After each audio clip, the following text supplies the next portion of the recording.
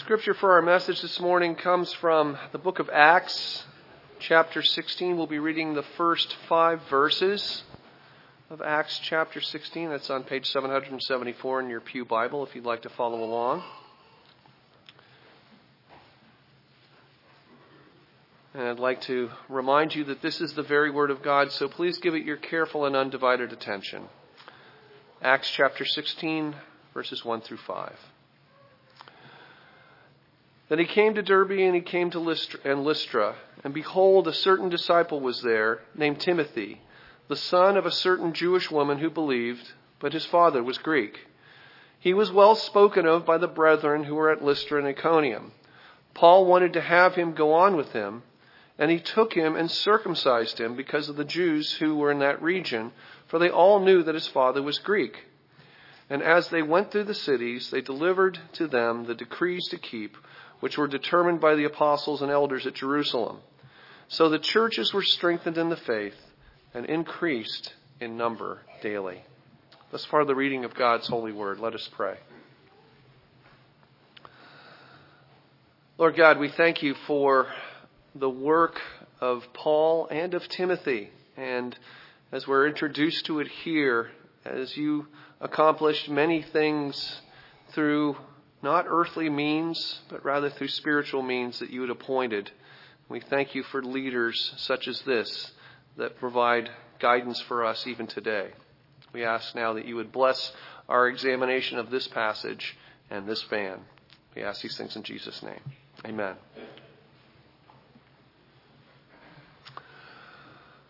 Any organization, whether it's Christian or otherwise, that owes its existence to one person comes to a crossroads when it's time for that person to move on. And how that transition is handled is determinative for the future of that organization. If the succession is handled well, the organization can continue to thrive and even grow in some new ways. However, if it's not, that organization can very quickly change and even cease to exist in short order. Now, obviously the church is not just any organization, but rather it's the expression of God's people here on earth, and it was established by Jesus Christ himself. Those who succeeded Jesus Christ were handpicked by him, and the church thrived under the leadership of those apostles. But as the very qualification to be an apostle meant having had a personal association with Christ, the generation that would come after them would by definition be different and would usher in yet another new period of the church which would establish a pattern that would endure until Christ should return. So who would be that next generation exactly? Well, we get precious little indication from this passage that the archetype for that next generation of leaders is being selected here. In fact, even the preceding context of this passage doesn't give us much of a clue, as that features a dispute between Paul and his previous traveling companion, Barnabas, after which they go their separate ways. After that, who could know that the next new companion that Paul chooses, Timothy, would even stay around for very long, let alone make such an impact? And yet, like many aspects of the church, his leadership is surprising and perhaps even ironic beyond this humble introduction. We will see that even as Timothy did not project outward earthly strength, he was inwardly strong in the Lord and followed after the Lord's gentle pattern of leadership. And so this morning we'll look at why Timothy was a surprising choice, why Timothy was a perfect choice. We'll look at the outcome of Timothy's godly leadership, and finally what we learned from Timothy and Paul's instruction to him. But first of all, why Timothy is a surprising choice for such a position of leadership? Well, first of all, there's his mixed heritage to deal with. As we see here in our passage, Timothy was neither truly Jew nor truly Greek. And so it would be difficult for him to get respect from either group.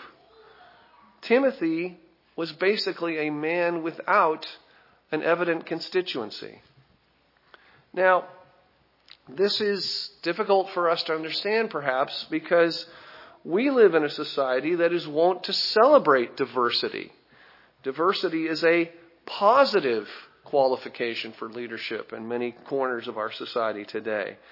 And you may have noticed, if you watch television at all, the number of mixed-race couples that you see in advertising.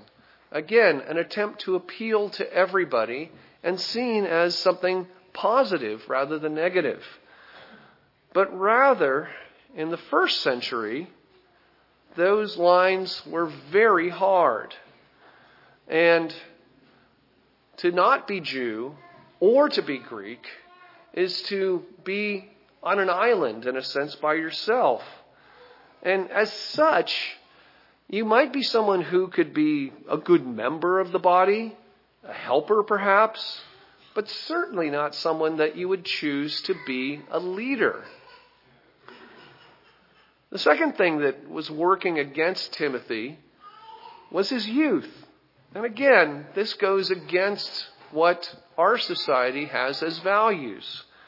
Our society celebrates youth, aims for it, seeks to preserve it, even in the most unnatural of ways. But that was not the case in the first century. In the first century, the mean life expectancy might have been the mid-30s. And of course, that owes in some ways to high infant mortality and a number of other things. But anyone who made it past that age and got to be older, well, they were seen as someone who beat the odds. They were seen as someone who had rare insight to offer. And as a result, with that wisdom and insight, age, and not youth, was venerated. And Paul addresses this even in 1 Timothy 4:12 when he tells Timothy, "Let no one despise you because of your youth." With the obvious implication of that is people would be wont to despise Timothy because of his youth.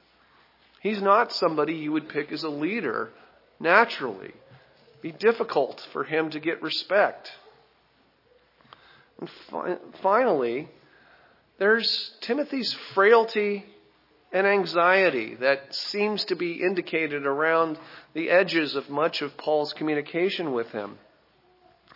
In 1 Timothy 5:23, Paul tells Timothy, "Do not drink just water, but drink a little wine for his stomach and frequent ailments."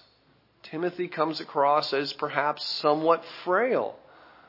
And 2 Timothy 1:7, Paul talks about this spirit of fear addressing what we're not to be presenting as Christians and as Christian leaders.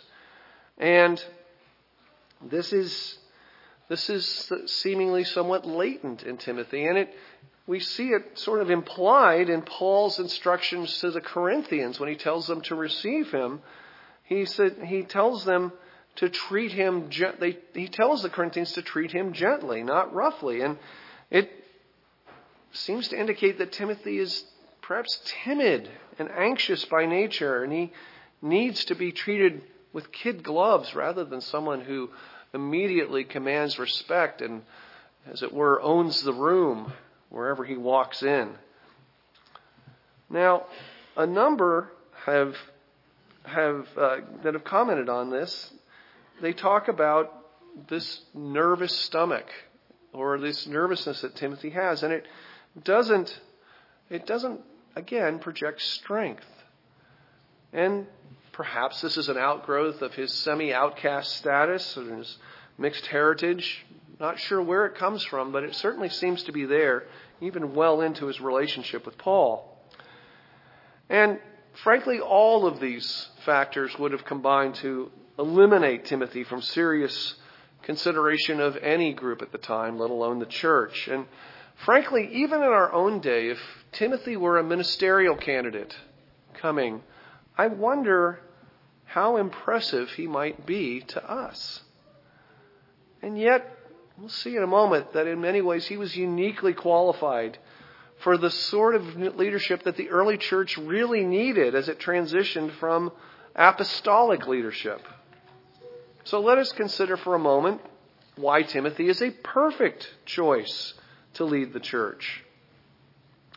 Well, first of all, there's this mixed heritage. And while in the spirit of the day, a mixed heritage such as Timothy would have made him a potential outcast from all sides, it was actually what the church at this moment particularly needed.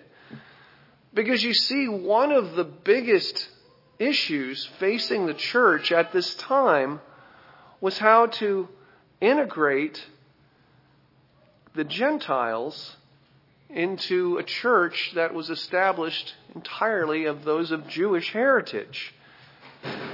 And Paul's letter to the Galatians, if you've read that and are familiar with that, goes on to illustrate just how difficult this and widespread and divisive this issue was. Even Peter, it would seem, could not get it right and lived in ungodly fear of this party known as the Judaizers. And as we come to this point in the Acts narrative, we are just one chapter removed from the Jerusalem Council, which was convened to deal with this very subject.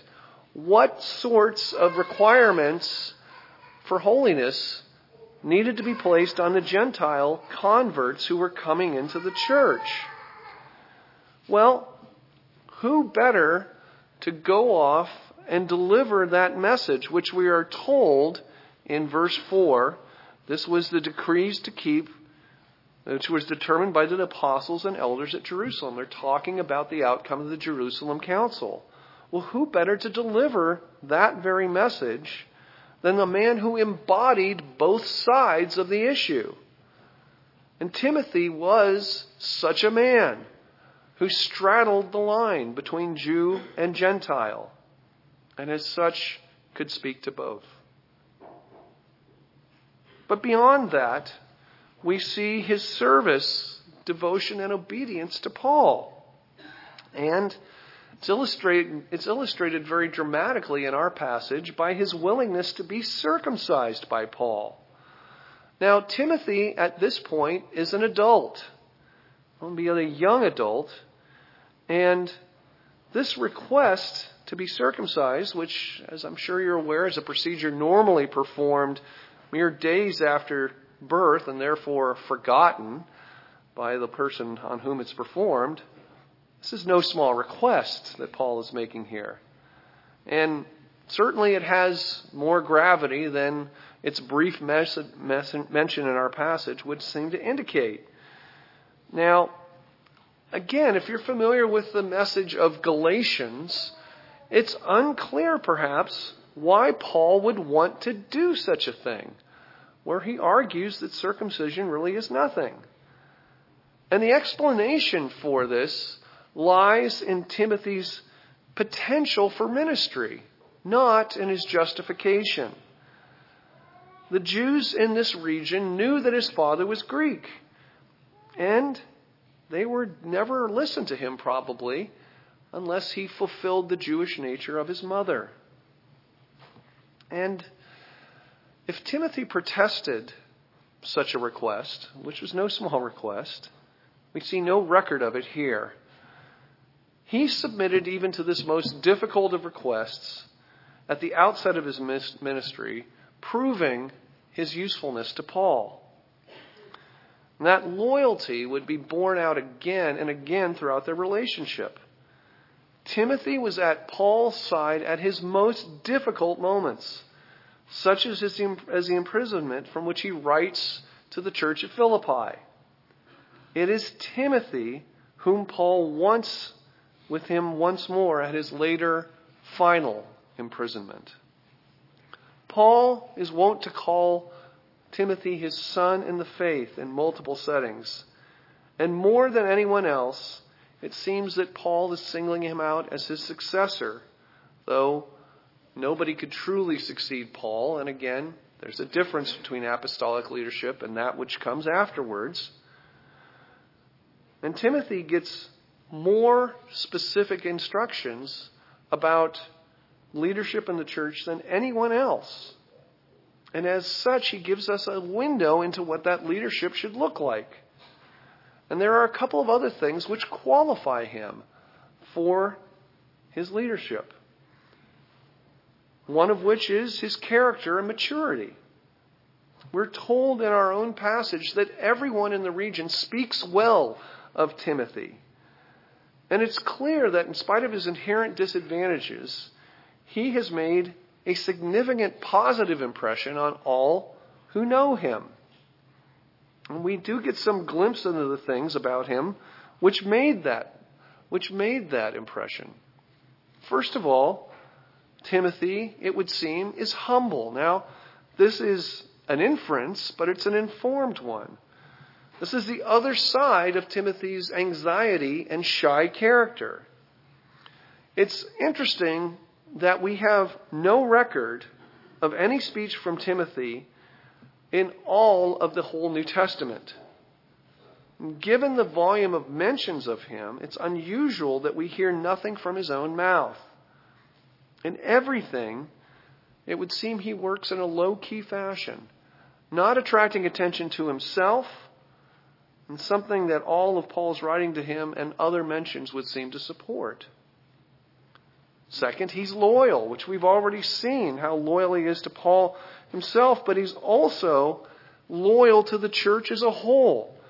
He embraces the mission of the church, and he goes where he's needed, as we will see in a bit.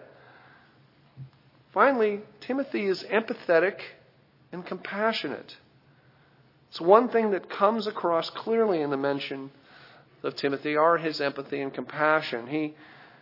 As Paul writes to the Philippians, he says that he hopes to send Timothy to them, saying he has no one else like him who will truly be concerned for their interests and not his own. Compared to Timothy, everyone else looks to be self-serving, according to Paul. But also, beyond these character things, Timothy has real Spirit-anointed gifts. In 2 Timothy 1:5, we're told that he was born of a sincere faith that was handed down to him from his upbringing by his grandmother Lois and his mother Eunice. And he speaks in both of his letters to Timothy that Timothy would fulfill the gift in him conveyed by prophecy and the laying on of hands. Timothy was uniquely set apart for the task of church leadership, and Paul reminds him of this not once but twice. Timothy is doing exactly what God created him to do. Both outwardly and inwardly, Timothy is qualified to lead God's people. Well, what is the outcome then of such leadership? What do we see? Well, we see, first of all, vulnerable churches uplifted. First of all, in Philippi. As we already have seen, Paul's intent in sending Timothy to Philippi is to encourage them during their distress over Paul's imprisonment. He said, again, Timothy is said to be unlike anyone else Paul might send there. And what sort of church? What do we know about the church at Philippi? Well, we know that it started in humble beginnings, that Paul and Silas were beaten in Philippi after casting a demon out of a slave girl, and that this was a tiny church. In fact, the gifts that they sent were said to be beyond what they could give, and yet they did, to the shame of other churches, like the church in Corinth. This was not a thriving, huge, stable congregation outwardly. This was a vulnerable church. And Paul would support a church in such a circumstance by sending Timothy to him. He had nobody better to help in a circumstance such as this. Second, there's the church in Thessalonica. And this is the church that Paul established immediately after leaving Philippi. And again, this was a tiny church that had Paul removed from their presence in an untimely fashion by means of a violent riot. And it's a church that is beset with some false teaching regarding the return of Christ. And they're vulnerable. It's unclear if they're going to make it. Well, who to send to make sure that they make it? It's Timothy. And Timothy is able to return to Paul with an encouraging word as to their status, as Paul mentions in his letter to them. So Timothy was your guy if you're looking to prop up a vulnerable church. He was embers to a flame long before there was such a program, it would seem. And yet Timothy's gifts weren't only to vulnerable churches. He also went to established churches that needed restraint. And the first and foremost of those, certainly, is the church in Corinth. Timothy is sent by Paul as his emissary. And this is a church that Paul has corrected on many fronts. This is a church who has been beset by false teachers, by false super apostles who have criticized Paul at every turn. These are, it would seem to be very charismatic individuals, very influential individuals. And who does Paul send to counter that? He sends Timothy. He sends Timothy to speak to them because Timothy is the one who Paul trusts to help correct their wayward course.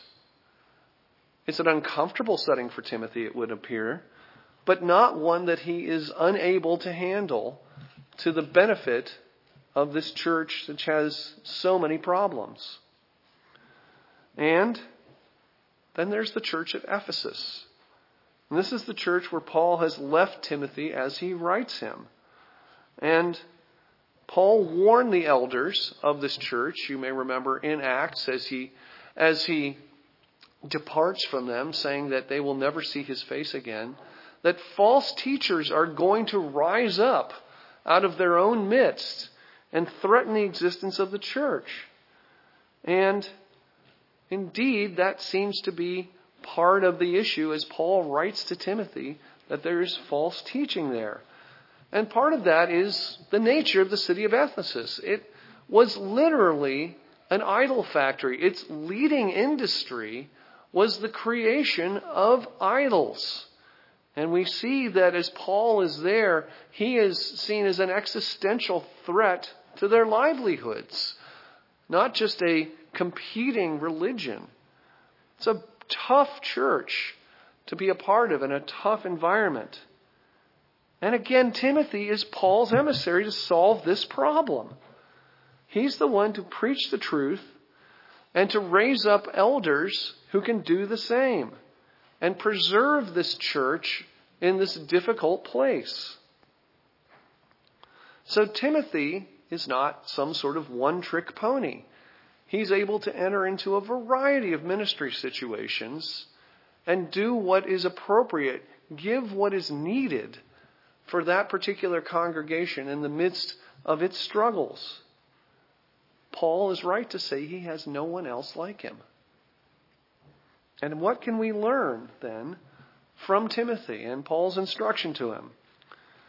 Well, as Paul was talking to Timothy to not allow anyone to despise him because of his youth, he tells Timothy to set an example for the believers in 5 areas.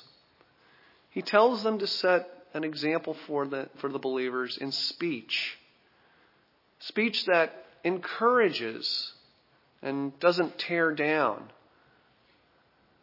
In conduct, that his conduct would be above reproach. And again, everyone spoke well of Timothy. In love, and the love that he has for the flock, and that he sets an example for them that they might love one another. And in faith. And Timothy was raised in faith by his mother and his grandmother. And he exercises that faith doing what's uncomfortable for him. Remember, Paul tells Timothy to preach the word in season and out of season. In other words, speak the word of God even when it doesn't seem to be comfortable or people seem to be ready to hear it. He tells Timothy to do the work of an evangelist. It would seem that Timothy's natural spiritual giftings perhaps don't trend that way, and doing evangelistic work is something that's uncomfortable for Timothy. And going into places like Corinth and Ephesus, very uncomfortable situations. Situations where one would have to exercise their faith in God. I don't feel up to this at all. In fact, I feel like I'm going to throw up. But nonetheless, you've called me to do this, and I trust you, Lord. Timothy was that example in so many ways throughout his life.